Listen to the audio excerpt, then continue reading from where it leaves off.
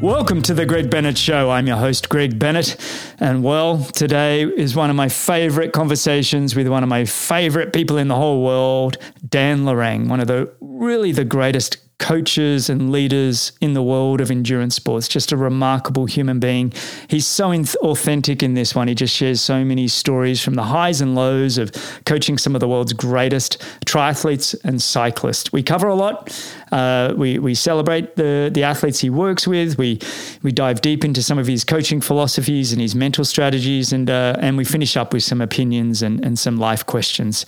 I hope you enjoy this one as much as I did. And remember, success comes to those who endure just one moment longer. Speaking of success, have you ever tried fast food? It's a high-performance fuel made from 100% real food. No more bloated feelings or crashes. With their unique optimal energy release system, you get consistent energy. Dive into their Galacto Gel, Galacto Gummy, or the Hydrator and taste the real difference. Give them a go and let me know what you think. You can write me on any of the social platforms. I'd love your feedback. You're out there training hard and racing, and I want to know how you feel on fast food. And remember, your mission is fast food's mission, so don't miss out.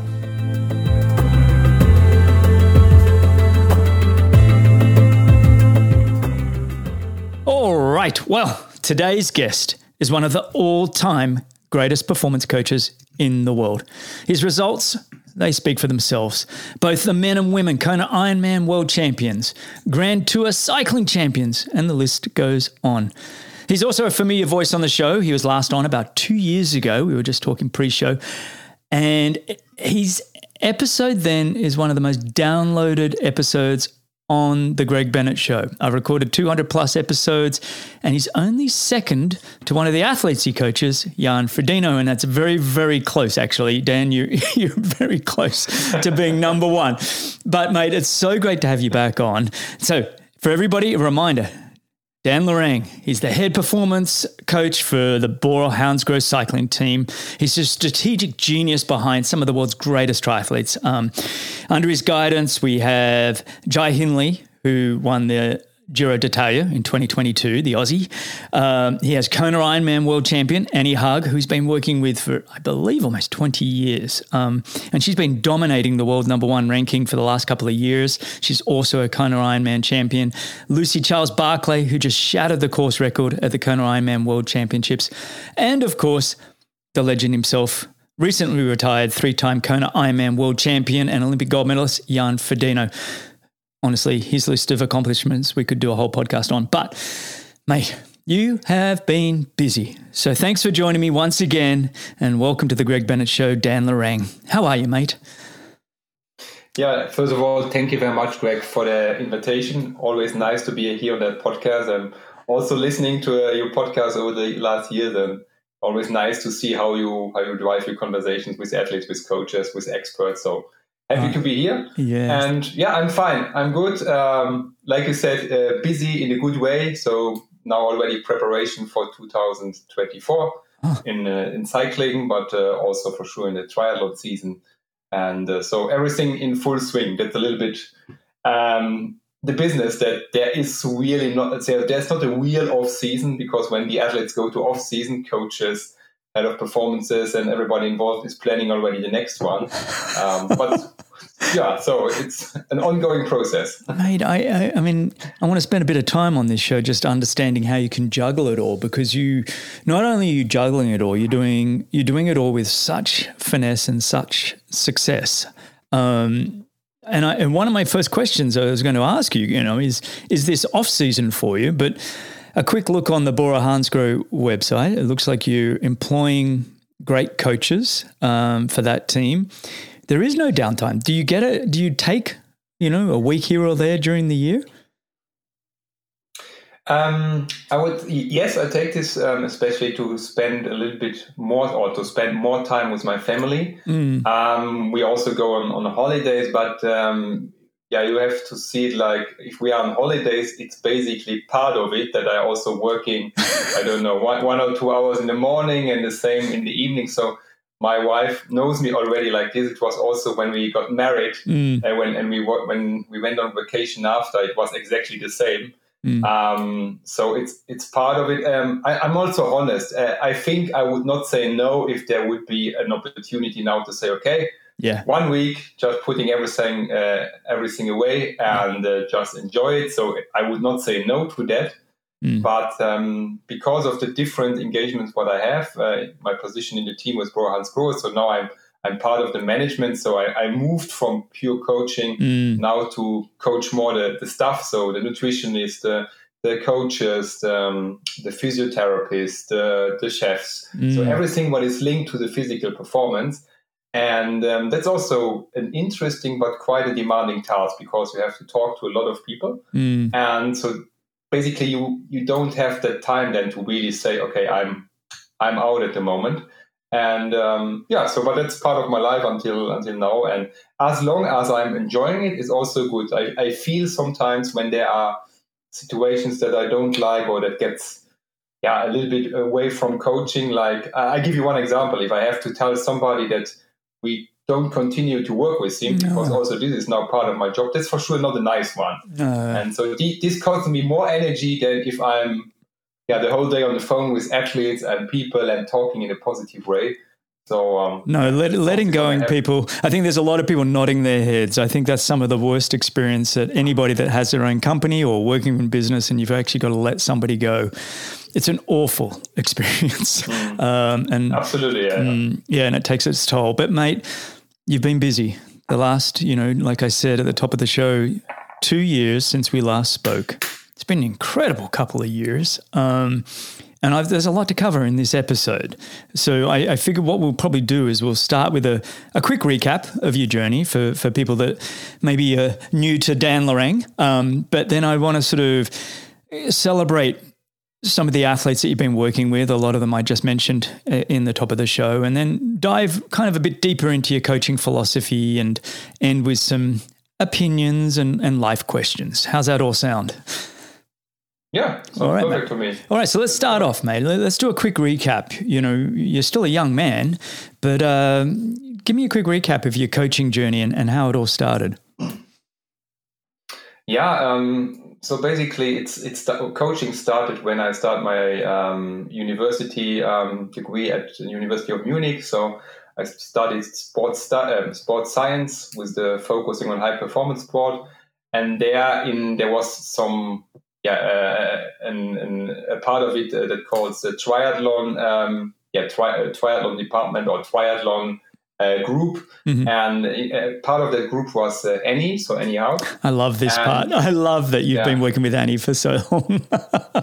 That's basically where we met. And she was looking for a coach. I was looking for athletes to train because I felt already quite early in my years that helping people by giving them good advices for training and to see what is possible with the human body, that this fascinates me. And then we said, okay, let's start this journey together. And basically starting from triathlons here around the corner, just moving up to European championships, World Cups, to the VTS. So going up with her career, I also stepped up as a coach. For sure, I was involved in different sports. I was involved in triathlon, in cycling, in running. I had athletes from skiing, from biathlon. So I had the big opportunity that early during my studies, I worked in the sports medicine department of the university. And there I had a lot of contact with different sports. And that helped me a lot to better understand the physiology and also the needs from athletes, but also the needs from coaches. So to combine science with coaching, because the coaches came to that institute, they made a performance test, and then they want to have explanations what to do now. And there I saw, okay, you need to create that link between science and coaching on the field. And so I moved on, and then I was 1.5 years in the Cervelo test team, so in a professional cycling team at that age. And then I was country coach in triathlon for juniors in one of the German countries, Baden-Württemberg. So there I lived in Freiburg, and then I was under 23 national coach for 2 years, and then I got elite national coach in Germany for the triathletes for 4 years.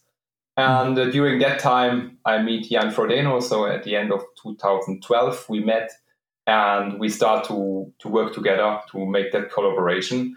And after that, my main job was in the cycling team, so in the Bora-Hansgrohe cycling team, where I'm still actually, so now in my 8th season. Wow. And I started there as a coach. And like I said before, I'm now head of performance, and still in the team, and still really, really happy that I have the opportunity to coach some athletes beside my main job with Bora-Hansgrohe. It's amazing, mate. And when you look back at that, that, what is it, almost 20 years, I guess, 15, 20 years you've been in this sort of, are there sort of some pivotal moments in that career which really stand out to you and you go, wow, that was a moment in time? Yeah, there were, in your head, you put yourself some milestones, I would call it like this. And my first milestone was with Annie that she can enter the national team in triathlon. So that was the first milestone. And then we achieved this. And then the next milestone in my head was getting national coach of the German Federation. And I can still remember when I was there in a coaching course. I made the B degree at that moment, and the guy who made the course tell me, what's your purpose? Why are you doing here the coaching license? And I just told him straight away, I want to get national coach. And he just looked at me and said, okay, but you have never been triathlete and so on. But let's see what the future brings. And basically, I think 3 or 4 years later, I was the national coach of Germany. And that was the next milestone, what was something where I was quite proud of. And then basically came the next turning point, and that was when I met Jan Frodeno, because Annie was already really professional, but we grow up together. So that's why you don't really always see these steps, because if you see, for example, a person every day, you don't see exactly how this person changed. It's like raising kids, right? It's like raising kids. You don't see the difference. Exactly. Exactly. Yeah. And so for me, it was normal what Annie was doing. But then I met Jan, and then I saw, okay, what it means to do high performance sport and also professional sport. And so that was for me also a great learning to work together with him, especially in the first year. So I was a quite young coach at that time with a little bit of experience, and he was an Olympic champion already with big goals. He wanted to win Kona. And basically, that story is also sometimes mentioned. He came in my office and we talked about it, and he said, okay, I want to win Kona. And I told him straight away, okay, we will do this in 3 years.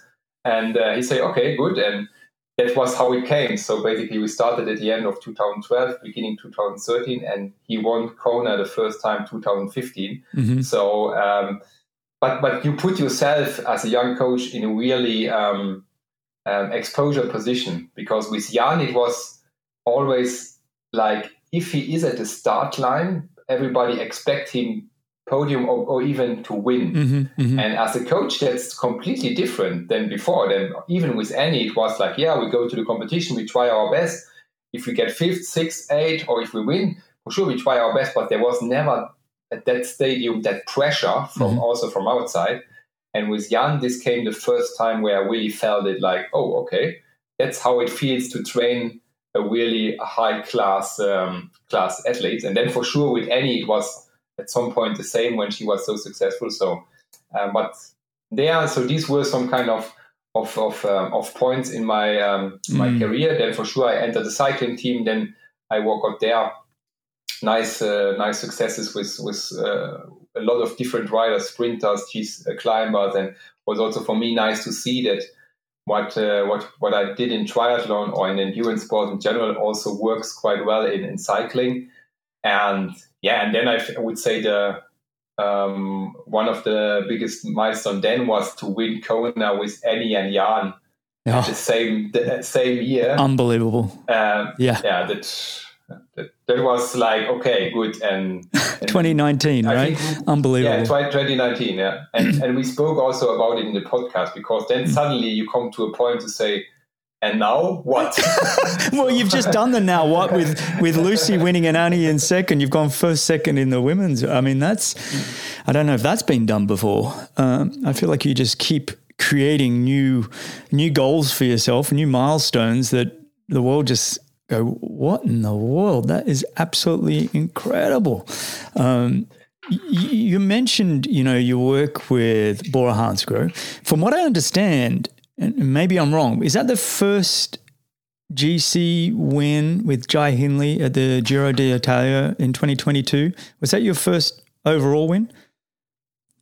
So that was the first Grand Tour win what the Bora-Hansgrohe had. Yeah. And here also I want to point out, so basically at that year, the personal coach from Jai Hindley is Henrik Werner, a German coach. Yes. Yeah. Really experienced in cycling. He also won already with Tom Dumoulin, for example, the Giro d'Italia. Mm-hmm. And so I was like the other coach in the back, helping for sure and working in the performance area. But it was quite nice as a team to grow over that years because we won a lot of sprints. So we had the first area with Peter Sagan, yes, where we have been quite successful. And then we had young athletes like at that time, Sam Bennett, Pascal Ackermann, Emanuel Buchmann, Maximilian Schachmann.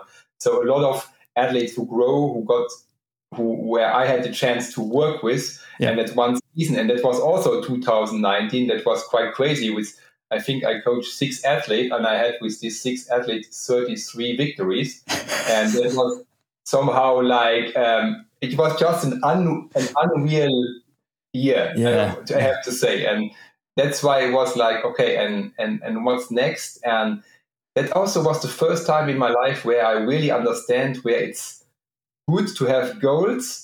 But on the other side, there is also a negative point, because if you have a goal and you achieve it, now what? Now what? So that was also for me, put me in a really thinking process to say, okay, and how should you set your goals for the future? How do you see your goals? And also the way towards that goal, because we always tell the athletes, hey, you have to enjoy the journey. You have to really enjoy every day. And you come then yourself to that point to say, yeah, it's the same for you. It's not just the goal, but it's also how you get there. And defining the goals a little bit different. I think that is what 2019 and especially also the year after learned me a lot.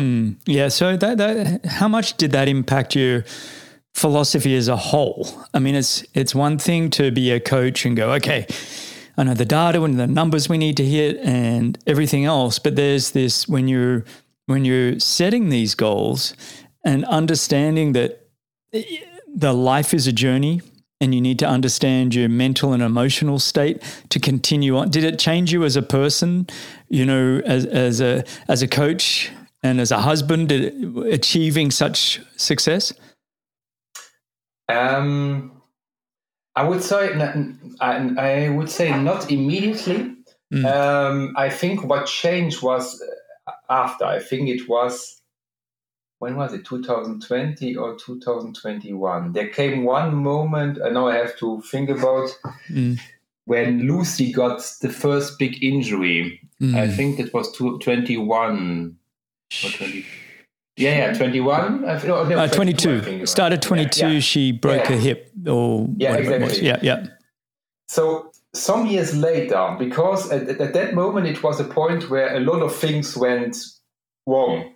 Even, I don't know, I would not say everything was under my control, but Lucy was injured, it didn't went well with the cycling team, and with some triathletes there were some problems, and I basically fall in that pitfall to feel really, really bad, to feel like, okay, now my work is not going in the right direction, so probably I'm a bad person. So this kind of link. And that is what I felt there. I can really remember the situation. I was in Sierra Nevada in altitude at some evening, sitting there alone and like, fuck, what's going on with yourself? And I think that was a little bit from highest high to really from the work side to a really low, and then to remind myself, hey, stop! It's my passion, it's my work, yes, but it's not my life. And that's where I also learned a lot from that period to find a way around this and to still be there for the athletes and being positive. And because you also, I think as a coach, it's really important to stay positive, to give them help. Also for your family, it makes no sense to come home to your family and to be in a bad mood because your job is not working well. I know it's job, it's passion, it's so close in sport, this So there's no real line between what you are doing in your job and in your free time. So, and that was for me a big lesson, I have to say. And how did you turn it around? I mean, you know, we've all, everybody and everybody's journey, everybody's story, we all have these highs and we all have these lows. And I'm always curious, you know, when you hit these low points, and it's easy to say, hey, just, you know, snap out of it, get going again. And it's like, it's not that easy. Did you have any sort of techniques or anything or people around you that sort of helped you refocus? Yeah, I can also remember at that moment, 2 days later in Sierra Nevada, I wrote our, we have a sport psychologist in our team, and I wrote him a message. And basically I wrote him, hey, look, if this don't get better, I will contact you in some days. And probably I need there some help.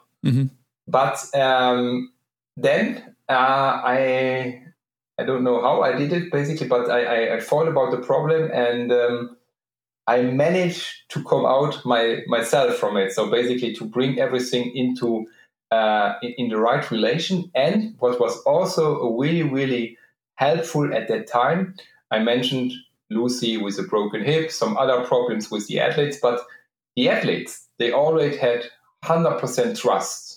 Or at least they give me the feeling that they have 100% trust in what we are doing, in what I'm doing, that I'm there for them. And also from the family side, there was always like, okay, take your time.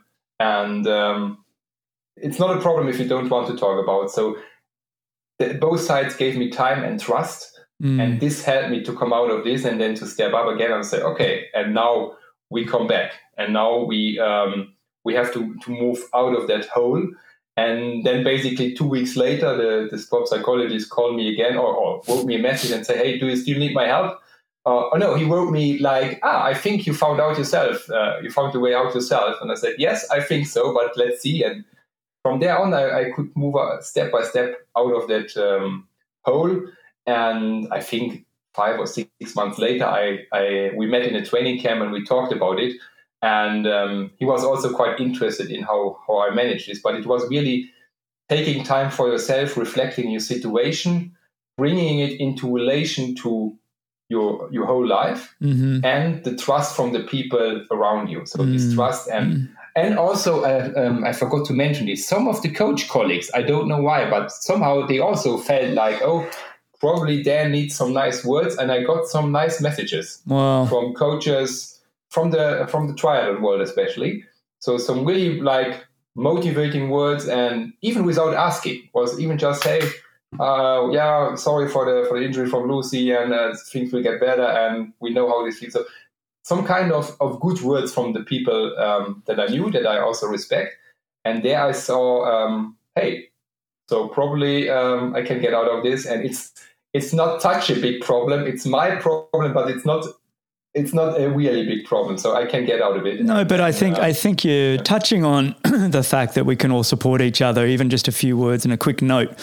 You never know the impact it could have on the person at that moment, right? I mean, it's one thing to send you a note because your athletes are all winning and everything's charging. It's another to get a note and go, hey, you know, thinking of you, mate, been there myself. You know, it's like it does impact you. But thanks for sharing that. I think it's always nice when people are prepared to share their low times and not just the high times. But I do want to transition, shift gear, if you will, and talk about, firstly, Annie Haug. 18 years you've been working together. She's now 40. She's going to finish this year, I believe, as world number 1 again, after finishing world number 1 on the PTO rankings last year. Second at the Ironman World Championships, right behind your other athlete, Lucy Charles-Barclay. But Annie Haug, I mean, you've been together so many years. The consistency, especially this last 5 to 7 years, it's just been off the chart. What's it about Annie and your relationship that you're able to keep her on track, and the kind of work that you're doing to have her running 248 marathons in Kona? And I mean, tell me about your relationship with Annie and the work that you're doing with her. Yeah, so like I said, it's already a long time. We know each other really, really well.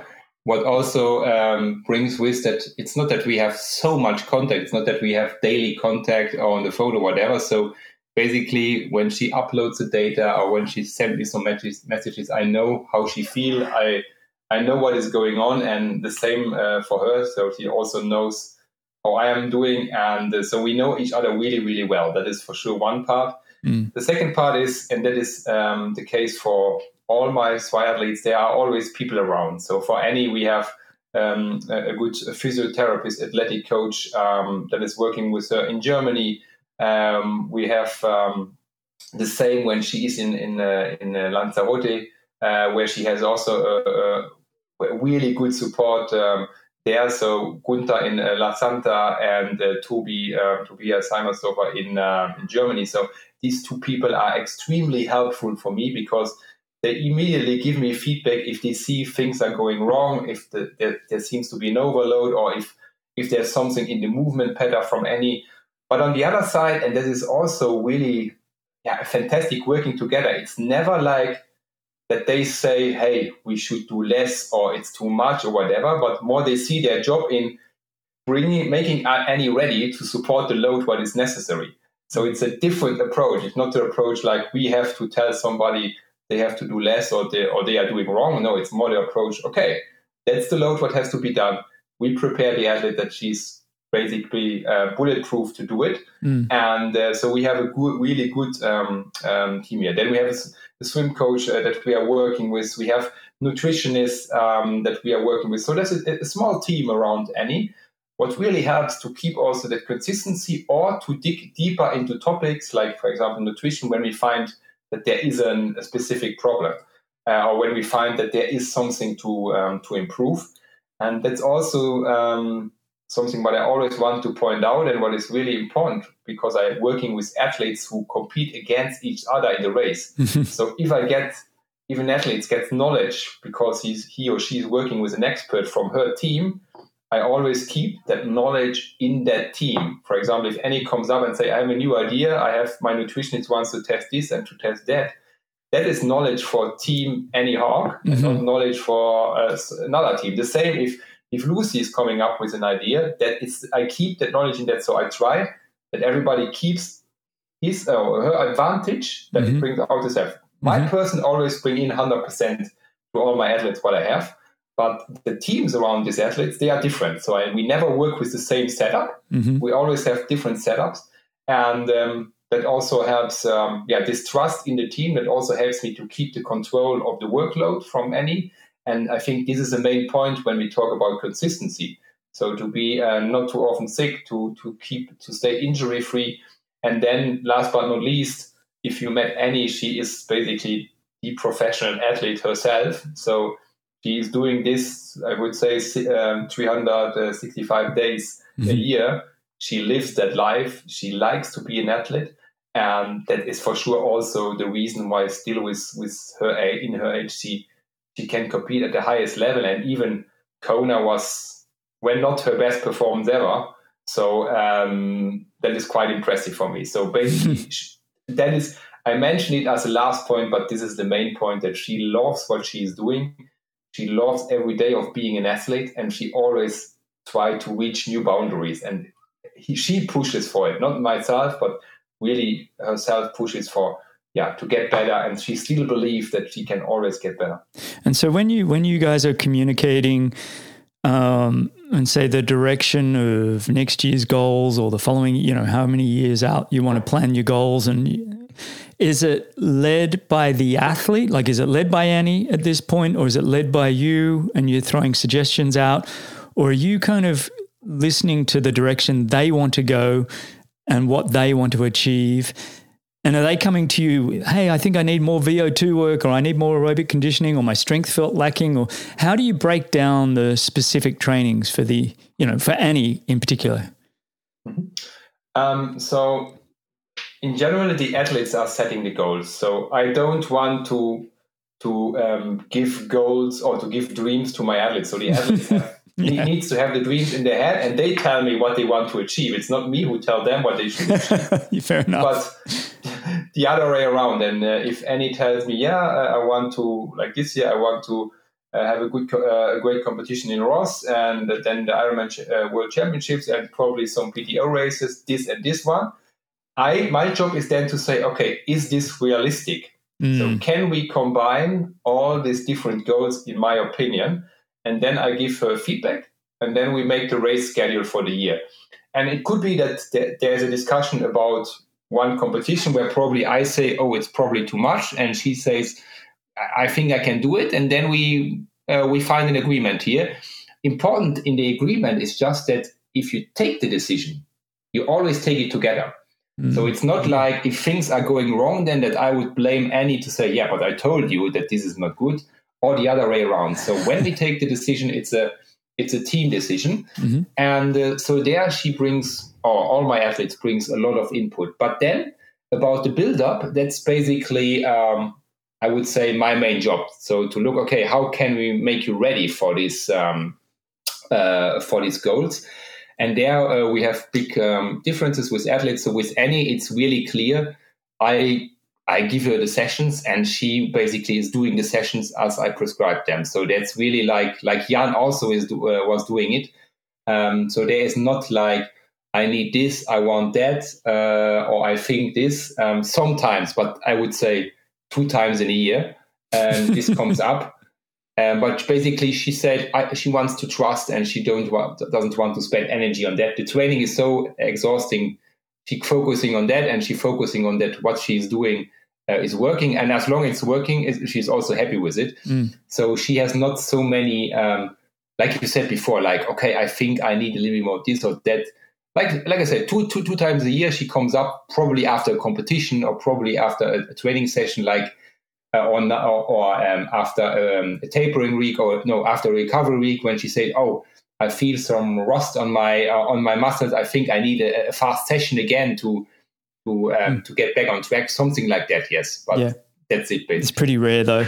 What when you specific to Annie, looking at her career and your journey together, is there 1 or 2 particular moments that make you feel particularly proud of, that really stand out?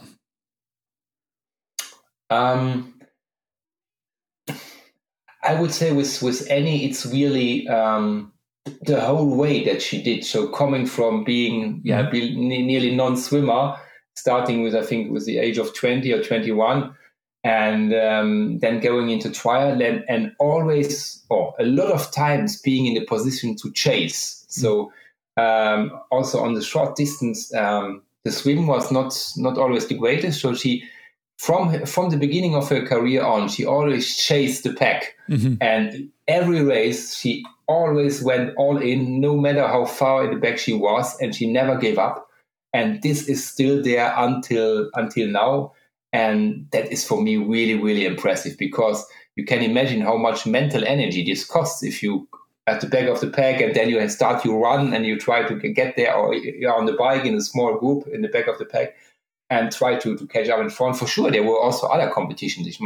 She had really great competition on short distance. She got silver medalist and so on. So she has also there good palmarès. But what fascinated me the most is really this, how long she was able to keep on now, over 20 years.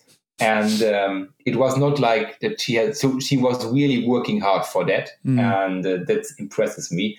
For sure, the great Olympic race, what she had 2012, I think that was really nice to see. Then for sure also 2019, when she got that World Championship title. Also a special moment, that was 2013, when we won with the national team the relay, the World Championship relay, was Jan Frodeno, Annie Haug, Anja Knappe, and Franz Löschke. So also that was really a nice moment, because we were doing this all together. So but like I say, I would not pick just out one moment. I just would mention the whole way she did. Great answer. I love it, mate. I love it. Well, let's move on to Lucy Charles-Barclay. Now, this is, what is it now, 3 years? You started 2020, 2021? Third season, Yeah, and boy, is she giving you a roller coaster, huh? Yes, we're on top of the world, literally winning Ironman 70.3 World Championships. And that was only, 6 months after starting to work with you, 4 to 6 months. And then to broken hip, to winning ITU World Long Course, to broken foot, to winning Kona. I mean, it's been a hell of a ride. Working with Lucy and her husband, Reese, and like you said, each of your athletes have their own team around them, and you work with the team as a whole. But her approach to training, is it much the same as Annie? I mean, you're dealing with two different athletes, 10 years apart in age, but also one leads from the front and the other one chases. It's and they're chasing each other or they're running from each other. I mean, it's an interesting dynamic that you've got basically number one and number two at least Kona this year. How are you able to manage this with Lucy? I know they came to you. Has there ever been a question between Annie and Lucy? Do they get along? Is it all okay? How does that operate?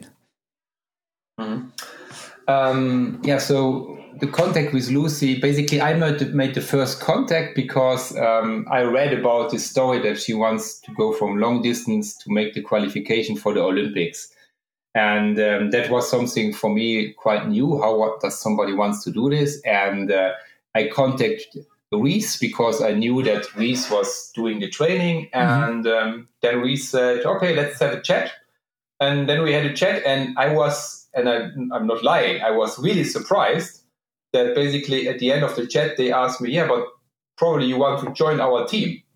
And I said, oh, okay. I have to think about it, not because I was not interested in, but because I knew I had Annie on the other side. And also to think, okay, hey, they are already quite successful because Lucy had already several second places in Kona. And why should I now enter that team? And so that was like, I said to them, okay, it's a really cool project. Let me think about it. I will come back to you. And then I talked to Annie. And for Annie, it was like, basically, she tell me, if you want to do this, please do it. I don't want to forbid you this or whatever, because I know that I can trust you. And I know that no matter who you are coaching, you'll still give 100% to me. Wow. And even I heard in an interview that Annie says even there's some motivation because she knows that she has to work really, really hard because now also the other athletes have her coach. So she knows, okay, I have to work even harder to be better. And then I went back to Lucy and Reese and said, okay, let's go for this. And I can also remember in my head and say, okay, let's do the first. So as a coach, the worst thing what can happen if you have an injury at the beginning already when we are working together. So that's why I said, okay, hopefully everything is going well. And then we had a really good start and winning the first world title on the 70.3 distance. Which she won. She was the fastest swimmer, biker and runner, by the way, in that performance in St. George. Yeah, it was unbelievable. Unbelievable. Also, she did a race. Where was it? An ITU race in Leeds, I think. That's right. Got fifth or sixth. Yeah. What was also quite a really extraordinary performance. And there I really got clear what potential Lucy has. And then she got this world title, and everything was nice and good and all on the good way. And then some months later, basically we had that really serious hip injury.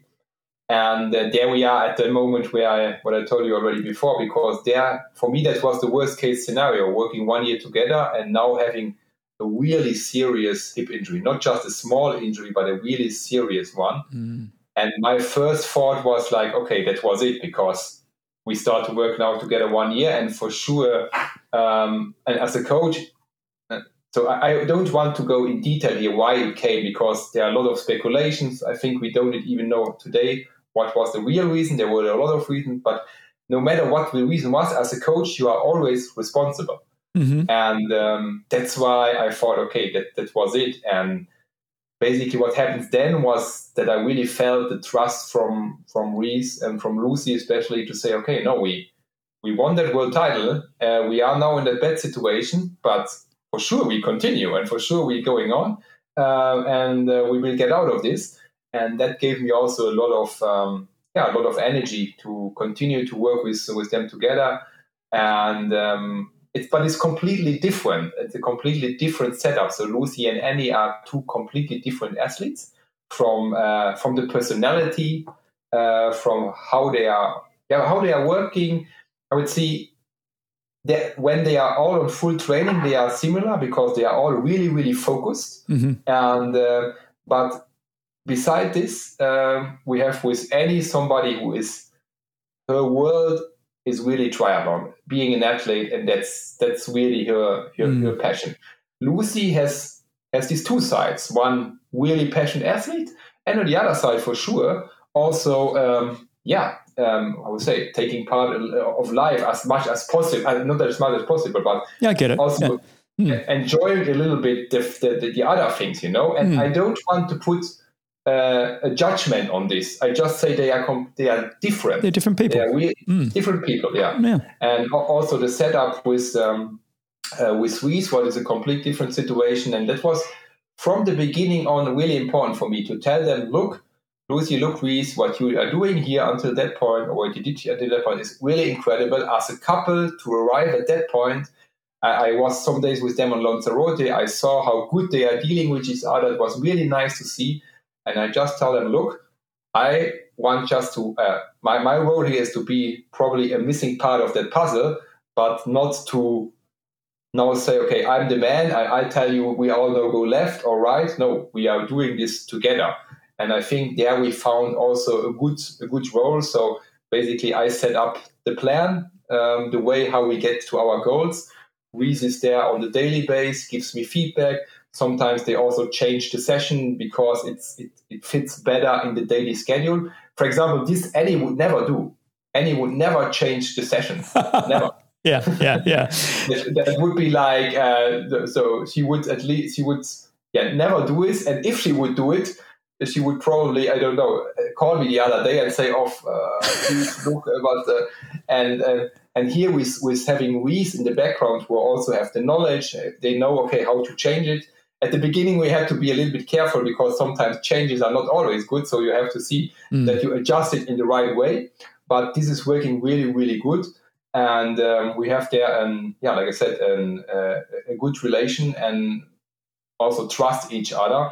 And also there with a physiotherapist in the back with Michael, where I get good feedback. So you see they have a good team behind them, also with the sponsor, with the bike manufacturer. So it's always nice to see the setup of these different athletes. That is also a big privilege that I have to get insights into different setups. What is really a big privilege what I have as a coach from these high performance athletes. Yeah, and look, I found working with Lucy and Reese and even Lucy's sister Holly and the whole professional team that they have. Exactly. I've really enjoyed, whether it's be through the podcast or any question. They've been a really incredible team to work with. How was it leading up to Kona this year? Specifically with Lucy, because 4 second places. I felt like the world was watching, and I felt like the world was blowing at her back in that marathon to some degree. And nothing against Annie, but I think Annie's had got to win one, and I think everybody was kind of hoping that Lucy would at least get one here. But what was that like? Her final training? Did you kind of have a sense that we were going to see a performance like we did from both Lucy and Annie leading into that race? So for Annie, it's easy to say because I was quite confident because she was really consistent in training. Yeah, nearly never sick, so she did a lot of a really good block. And from the experience, from the nearly 20 years now, okay, if she's able to do that training, and if nothing bad happens on race day, she will be ready for a really, really good performance. It always depends a little bit on the swim. So there we had to work a little bit on the psychology part that she also has a good swim. But what do you mean on the psychology part? You just had to have a focus and visualize a strong swim? The swims in that season have not been the best. Let me say like this. Also, sometimes in the pool she didn't feel so well. We also made a small change there with the coach, but this is not the main impact. This is probably now for the future. What we did is I wrote her a plan how she should feel, what she should do in the swim. So basically, like on the first, on the first 8 minutes, it will get hard. then look at stay at these feet, then this and this will happen, then keep your spot, defending your spot, and then and so on. And it was a 10-point list, and the last point was okay at the last part of the just before the exit, it will get fast again. Take care about this. So basically, she has to think about these 10 points, and the only thing, and we have never tried this before, so it was more like I heard her feedback, and I have the need to give her something in her hand. So 2 days before, she was like, "Oh, how should I do this?" And in the ocean swim, they already gave me so much minutes. I have no chance. And then I was in the situation, I have to do now something. For sure, we cannot change her swim. For sure, we cannot not make her faster or whatever in 1 or 2 days. But probably we can change be intentional. The approach, the intention, how the approach, how she goes in the race. And then I did it, and I was quite happy when after the race she told me, "Hey, I just followed your points and it worked." So I said, "Okay, good, thank you." Phew, that worked. Yeah. But what about Lucy then? Lucy then and her final preps leading in. Yeah, that was a really, really interesting one because we discussed about it. How should we approach Kona? And we know it's hot in Kona, and traditional approach is going long time before the race to Kona, or being, I don't know, in Lanzarote where you have the climatic conditions. But there were two things. One thing was that she was a lot of time already away from home. And I think also from the visa-wise, it was not so easy to stay a long time away, just in the US. And then she told me, "I want to be at home. I want to try this." And I said, "Okay, that's a challenge." But like I said before, the athletes tell me their goals and what motivates them and also what they need. And I try to use this environment and to make it happen. And then we said, okay, then for sure it will be a lot of indoor training because we need heat adaptation, we need specific sessions, we need a big training block because we also need that we were not behind, but we were still on the path, so still on the growing side of performance. And then she did really a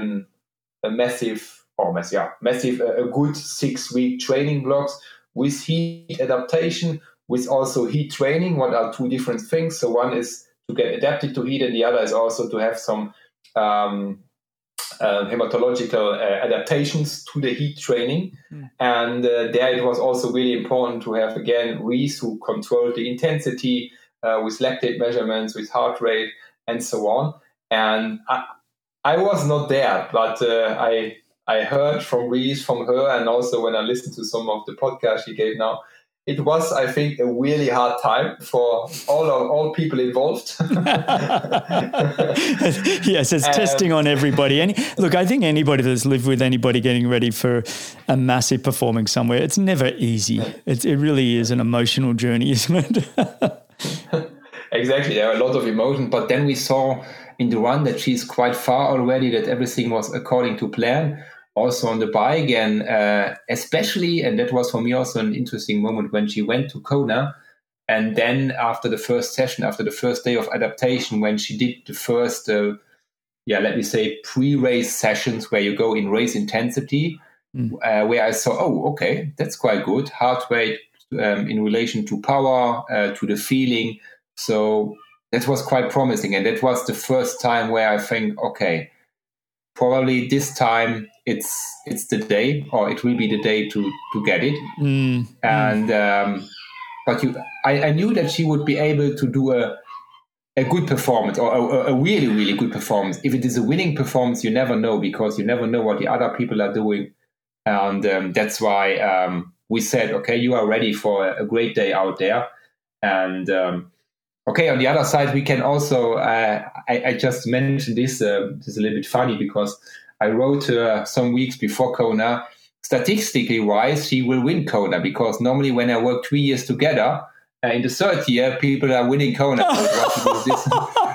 I love that positive reinforcement. Oh, that's great. So it was with Jan that case. It was with Annie when we moved to longer distances. In the third year, she won Kona, and now it was her turn. Wow. So statistics never lies, and but just to make it a little bit funnier. Well, that's actually maybe it's not just funny, mate. You might be onto something.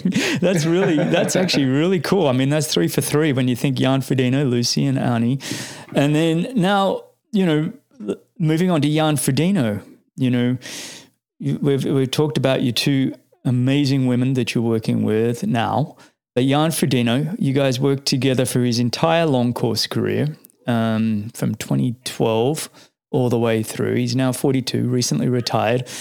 Arguably the greatest of all time. I steer away from that conversation with my own points of view, but he's done some incredible work. How has his retirement impacted you? Have you got a lot more time on your hands? Is life easier? I'm just kidding. What's it been like? Now, first of all, I think it was really emotional, especially on that day, on the last race day, when you spent really a long time together in this relationship, and when you went through also there to a lot of highs and also some lows. And I also know that a lot of my, if you want to call it a coaching career, is also because of Jan, because of his successes. Because as a coach, you can do whatever you want. You need the athletes who bring these winning performances. And I think also with Jan, he has this personality. So it was, I give you one example. When I applied for the cycling team in 2016, we talked about it. Okay, I'm a triathlon coach, and the only triathlete that the team boss knew was Jan Frodeno. He didn't knew any other triathlete, and so just to show that this was also a big impact for my coaching career, and and for sure I will also miss to work with him, because it was always really professional, good to work with him. For sure, sometimes you have some discussions or whatever, but it was always with a lot of respect. I think I mentioned in the last podcast, the guy who call you on Christmas, who call you for your birthday, and these small things, who says thank you for a training plan and all that stuff. So he showed me, beside also Annie, what that being a high professional athlete does not mean that you have to be an asshole, but high professional athletes are also really nice, and with a person, and that respect is really important. Respect for your coach, respect for the athletes, respect for the people working with you. And there can be a lot of emotions, for sure. There are emotions, and you can throw stuff at people, as long as in the evening you come back and say, hey, okay, good. Sitting together, having the respect for each other, and now we continue to work. And that was something really, really nice with Jan. And the life after Jan is, I think a normal process. Several athletes contacting me if I. I'm sure there's more than several. Jan's gone. Can I be in? You need another one. Yeah. And at the moment, it's not that I was looking for new athletes. So for me, it's always important. First of all, I have a lot to do like this, and if I accept a new project, there must be something special. Like I mentioned with Lucy, something special at that time with this Olympic distance, but also now it stays special because she's just a special athlete. So that's something really, really nice. So that's why if I accept a new project in the future, there must be something where I say, oh, that could be interesting. And that is also, again, not something, a judgment on other things, on other athletes. It's just, I need, with the few amount of time what I have, I need to get something where I'm full in. And it needs to be interesting to you. It needs to be different. It needs to stretch you. Here's an idea. Yeah. There's an old retired athlete who's almost turning 52 that hosts a podcast. Do you think you can transform him to a Kona Ironman champion in 3 years? Now age that group. no, not age group overall. Please, Okay. gee, challenge yourself a little bit. No, I'm just kidding, mate. But look, it was funny, just looking at going through and researching your work. One, did you know this one? So both your athletes that have won 70.3 world championships in the most, when I look at all races, I'm talking last 30 years, 40 years, and I love the sport. So I've looked at a lot of great performances, and I really do believe Lucy Charles-Barclay, when she won in St. George at 70.3, was one of the all-time greats. The other one I think was one of the all-time greats was when Jan Frodeno won in South Africa, and the 70.3 in front of Brownlee and Gomez. That was like amazing. What's interesting about both of those performances, which I put them up there in top 5 greatest all-time performances, those two, both of those athletes got injuries, hip injuries, post those performances. I'm just mentioning that. I'm giving you a hard time, buddy. But it is amazing, isn't it? It's like, Lucy Charles dominated the world, Jan Frodeno. That one was amazing when Jan, remember that? Was it his sacrum? He cracked his sacrum or something right after flying home from Joburg to Australia or somewhere. And yeah, exactly. Immediately after the flight. I don't mean to put out your down times, mate. I'm more celebrating the up, but that was fantastic. Those performances. No, it's okay, Greg. Yeah, it's really okay, because I think it's also important for people to know that this. I will not say it has to be part of it, but it's part of it. It is. And because sometimes people say, they get all the glory and whatever. Yes, that's for sure. It's nice to have now these podcasts. It's nice to be a little bit in the spotlight, but also the coaches and the athletes, they have these down moments. So, and I think that's also motivation for everybody out there. So there are highs and lows. It's just a normal way of life. Yeah. And it's just now always to come back, to stand up, to keep moving forward. And I think that is really important. And that's why I think it's sometimes also good to hear about this, that not everything went according to plan. No. And But I'm telling you what, it's gone pretty damn close. And before I move you on to final opinions and questions, I have one question. What is it about your training that just brings out such success in athletes? Is there a philosophy? Obviously you're a well-grounded person. You understand mental strategies. You have great mental fortitude that you must share with the athletes and their teams. That resonates in our conversations. You're a very good human being. But specifically about the kind of training that you give athletes. And I remember last time on the show you said, no, there's no real magic sauce. It's just consistency. But I could be as consistent as I want and never have the performances that your athletes have got. Is there anything that stands out to you that you go, this is what our athletes are doing better? And you've got 30 seconds to answer it. I'm just kidding. No, I would say, yeah, for sure. So in general, I have an approach how I build up a season, a general approach. But then I think the main thing is to look at the individual, not characters, the individual physiologies, and to see, okay, where are we at the moment, and where do we have to get there? And to understand how the body reacts. For example, if I do a VO2 max session, I don't know, 3 times, 10 times, 40, 20, how does the body react on that? How much of this load does it need to get an increasement?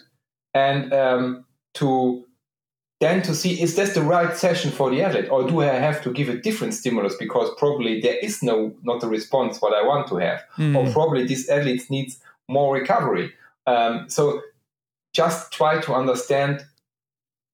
So one principle is consistency. I also believe that you need a certain amount of load. So I don't believe, probably this is also philosophy, I don't believe in a low amount of training. So I think you need a certain amount of training to be able to perform at the highest level. So that is consistent with all my athletes. So basically, I prepare them for that. Then we are doing that block of training, and then we need the adequate recovery from it to be ready on race day.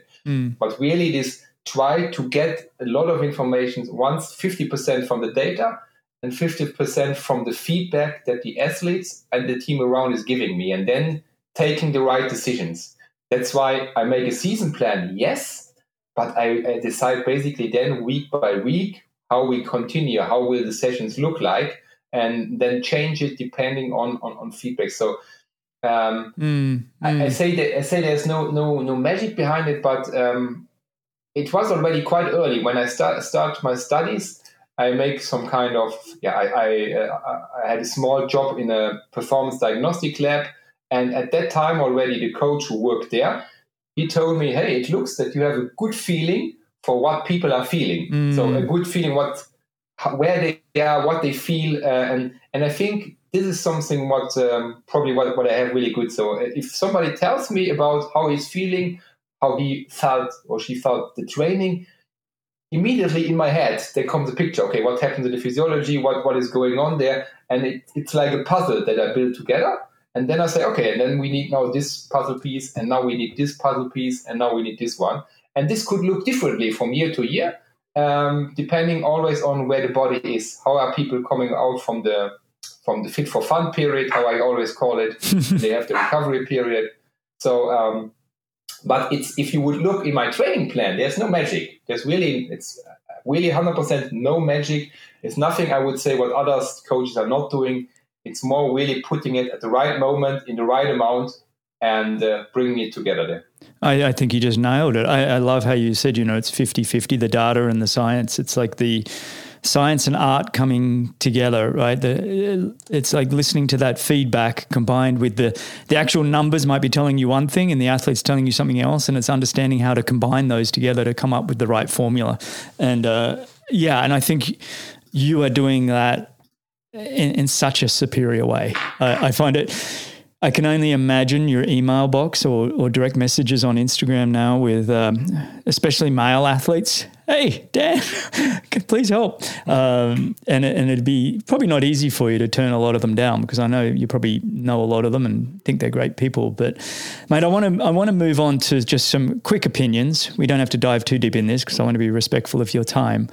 But Kona and Nice, Ironman have had to split the two together. What would you like to see happen with the direction of the Ironman World Championships? Yeah, if it would be my biggest wish to say, okay, get both races back to Kona, and that's it. So probably on 2 separate days. I know it's at the moment not possible from the island, but I think that would just be the best from the sport.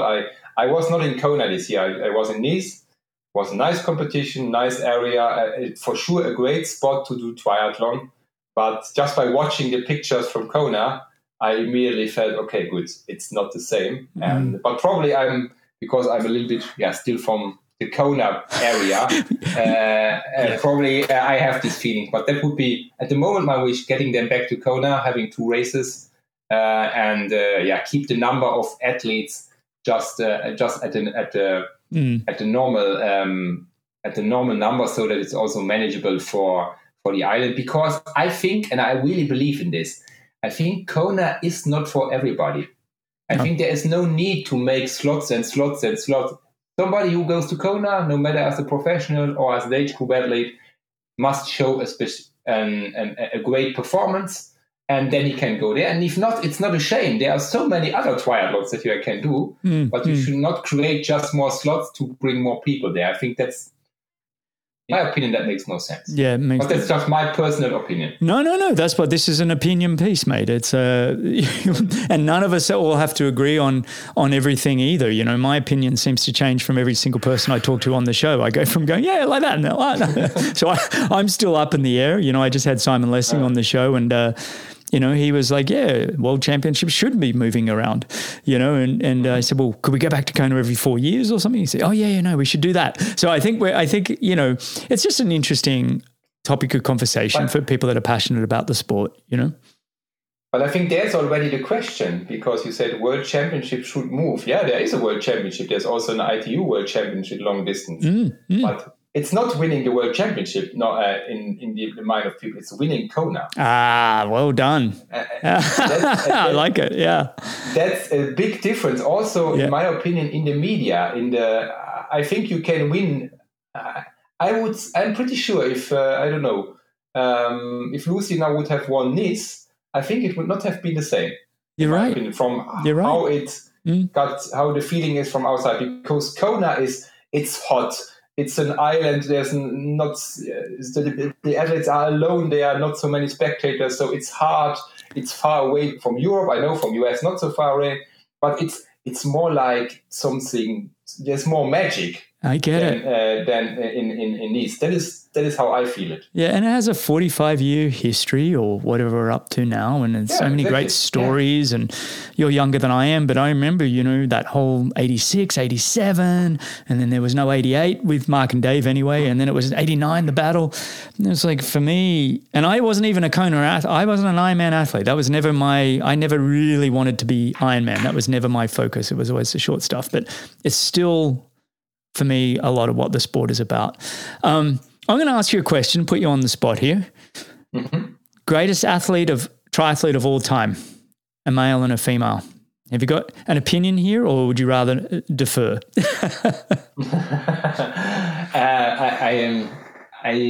To be honest, I don't like this kind of question because it's a little bit disrespectful for all the other athletes. So sure, I could now mention, for example, Jan, for example, what he did, and he's for sure a really, really great athlete with what he achieved in triathlon and outside triathlon, for sure.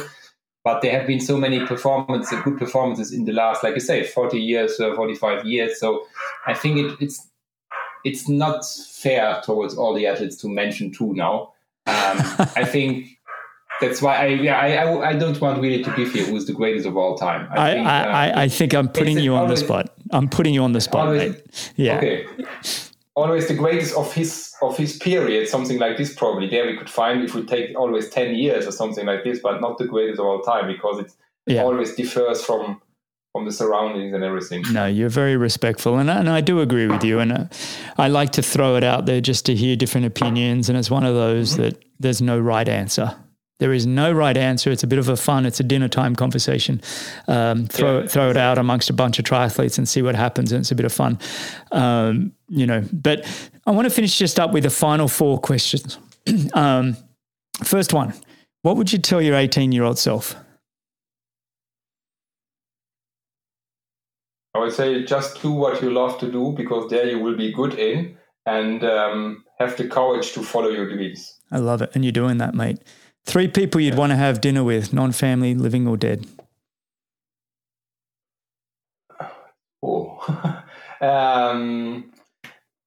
Arnold Schwarzenegger. Yeah. Would be one. I love it. Yeah. How good was his show on Netflix, by the way? Did you watch that? Have you watched Arnold on Netflix? Yeah, I watched it. Yeah, I watched it. Yeah. So good. So good. Yeah. It's pretty impressive. Yeah. Then who else do we? Wow. Good question. It's all right. If you don't have them, don't stress. I send these out beforehand, but they're often people don't. Yeah, the one that's not even. I know you sent it already, but it was like. You know what? Mine are always changing anyway. I have 3 people every now and then, but Arnie was always on the top of my list. Is one of the people I'd love to just chat with. I've got to get him on the show. Probably what I would like to have is what I found really interesting is Bill Clinton. So to talk to him, because I found the way how he did the politics was quite interesting. And I'm not in politics, but I think that politics are going not in the way where they should go. And I would like to understand a little bit more about that, and talking with somebody where I have quite a lot of respect. So that could be interesting. Yeah. To talk to. Yeah. No, for sure. Or a guy like Barack Obama, for example, also. Probably even with him, it would be interesting to get the thoughts from a president from the United States, and get the thoughts about decisions, about how these things is working, and why sometimes decisions are going in that way, and how much of their own ideas before they came into that position they could really deliver when they have been in the position. That is something what I always ask myself. When it's so true. Politics, yeah. Are you really able to execute your ideas, to bring your ideas on the table and to make them happen? I know. I feel like politicians come with all these ambitions and excitement and passion, and then I feel like Washington kicks the shit out of them. They're like, oh, I didn't get to do anything I wanted to do. And look, I think that's to some degree the way that America is made up, that it is hard to pass laws and it's hard to change things. But I think there's a reason for that. But anyway, let's not dive too far into that. Where do you see yourself in the next 5 years anyway, mate? You still working with Bora-Hansgrohe, amazing cycling team, athletes? It's a good question. So for sure in sports, I still love what I'm doing. I also like my team, but the same like what I said about athletes. So if there is something what was coming up, something unexpected, something where I say, wow, that's the next Lorang project, then probably I will be also on that one. For sure, not just jumping from one to the next, for sure, always finishing business first. Yeah. But I'm there quite open. And I think there's still a lot to discover, still a lot to see, still a lot basically to discover. And I'm looking forward to that. I'm probably in 5 years we speak again. I can tell you where. Hopefully it's not that long, mate. I don't have the clear plan to say that's what I'm doing now in the next 5 years. I could see you, I'm going to throw ideas out. I could see you pivoting sports, taking on, one of the Bundesliga soccer teams or Man United, or even coming over and helping the New York Giants. And I don't know, I don't feel like your performance leadership, let's call it that rather than coaching, because I think it's more there's a performance leadership that you have. I think that could be channeled and used in sports, but then also let's step another step further. Let's take the Arnold model. I think in business and a whole bunch of areas that you could potentially go. I think we should talk offline. I've got ideas for you. Yeah. Okay. Great. Do you also work as manager for coaches or? Oh, mate, I've got some ideas. My network's growing. I've got some. Yes, I know. I'm friends with the New York Giants owners, and they definitely need some help right now. But I just think somebody with your mindset, with like we talked about earlier, the understanding the data and the science, but also understanding the individual and the feedback and the art of coaching and leadership, because it's leadership at the end of the day. Coaching is a form of leadership. It's a relationship. I think we could could pivot you in any direction. I think we think of Arnold Schwarzenegger and how he kept pivoting and moving, but using what he'd done and trying different avenues. I'm excited for you, mate. Mm-hmm. All right. I thought already in some of this direction. So you were not so wrong, I think. So yeah. I'm excited for you, mate. I feel like you've ticked every box there is in the world of triathlon, and you can keep doing that. But I'm also excited for your future as well. Hey, let's finish up with some real fast rapid fire questions, because I know I've kept you a long, long time. But you, like I said at the top of the show, you are the most downloaded person on my show. And so I do like to run over a little bit of time with you. But let's finish. Rapid fire questions. All right. Tea or coffee drinker? Coffee. Mountain training or beach? Mountain. Favorite cycling spring classic? Paris-Roubaix. Yeah. The best book that you would gift to somebody else? One book you'd gift to somebody else?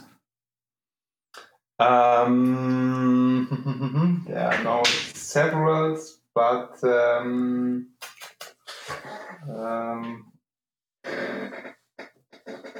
I would, and really interesting is the Netflix story. It's interesting when it's about leadership, but also the history of Arnold Schwarzenegger. So he wrote. So there's a new book out, what is also nice to read, but also his history, because it's. There's a lot in it, and he, like you said before, he had several directions that he went. The mindset he had, not an easy childhood, and to understand a little bit the process behind that. Not that I say this is the best way to do it, but there's a lot in it. Oh, no. I don't think any of us are screaming saying Arnold is the ultimate role model for everything. Like I was having to tell my mum. She's like, what happened here? I'm like, okay, look, he's not perfect. There's nobody perfect, but he has a lot of great great learnings for all of us. Exactly. All right. Early bird or night owl? Early bird. One country you've never been to but want to visit? To Mexico. Oh. You've never been to Mexico? My goodness. No. All right. Nope. Lucy, Annie, you're racing an Ironman in Mexico next year. I'm just kidding. We kind of already did this one, but I have it here. If you weren't coaching, what would you be doing?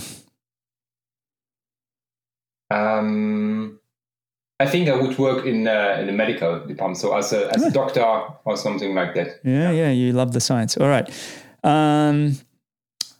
One workout that you believe every triathlete should do? VO2 max sessions on the bike. So like what I said before, I think 3 times, 10 times, 40-20s on the bike, always good for everybody. A good session. Normally, most people have fun to do it. Yes, it's the most fun workout around. All right. Greatest movie of all time? Rocky. What? Rocky. Oh, Rocky. Rocky 1, 2, 3? Yeah. Or basically, I would say all of them. I love it. But let's take the first one because it was the start. And I love the whole story behind that too, how it was done on such a budget and how he... exactly. The whole thing about that is fantastic. All right. And last song that you listened before we started this interview. You remember in music you were listening to? Yes. The last song was... I'm really bad in names. That's why I'm always... Me too, mate. Me too. But the last song that I listened was... it was Illuminate from Afrojack. Ah, nice. I've just started getting into a couple of different bands, the Real Mackenzies and Miracle of Sound. Kind of, I don't know. Check those out. They're kind of not bad workout music. All right, mate. Well, this has been really fantastic, Dan. It really has been a pleasure to catch up with you again, buddy. And, what's next? You're giving yourself at all a little break over the festive season here? Christmas coming up, or is it just getting ready for the big year ahead? Yeah, getting ready for the big year. We have the training camp with the team at the 6th of December. Okay. Not at the 6th, at the 11th of December. So from the 11th to the 21st. And like I said before, planning the season for the cyclists, but also for the triathletes. Yeah. So it's the planning months and also having some good conversations. Now speaking about last season, going into the next. Mm-hmm. So a lot of organization work. Made. But a lot of also some time at home now that what is good. Oh, fantastic, buddy. Well, where do you do your camps, by the way? When you do your cycling camps, you guys go Lanzarote or? No, we start. Normally, we start in Mallorca. Oh, beautiful! Love Mallorca. And then when we go to altitude, we go to Tenerife or Sierra Nevada, or to France when it's more later in the year. Oh, right. Tignes. Gosh, so you're traveling a bit, mate. You're on the road a bit, huh? You're traveling. I mean, at least around Europe, but yeah. Yeah. Very cool. All right, Dan. Well, mate, it really has been a pleasure. Just, you're always amazing the way you share so much knowledge and inspiration as always. So thanks again for coming on and just chatting with me, buddy. I really appreciate you. Thank you very much for asking the right questions, Greg. And, it was a pleasure to be on the podcast again. All right. Thanks, mate. All the best. Thanks, buddy. And for everybody listening, you can find all the show notes, timestamps, and everything else at bennettendurance.com/media. All right, stay on the line, buddy. Cheers.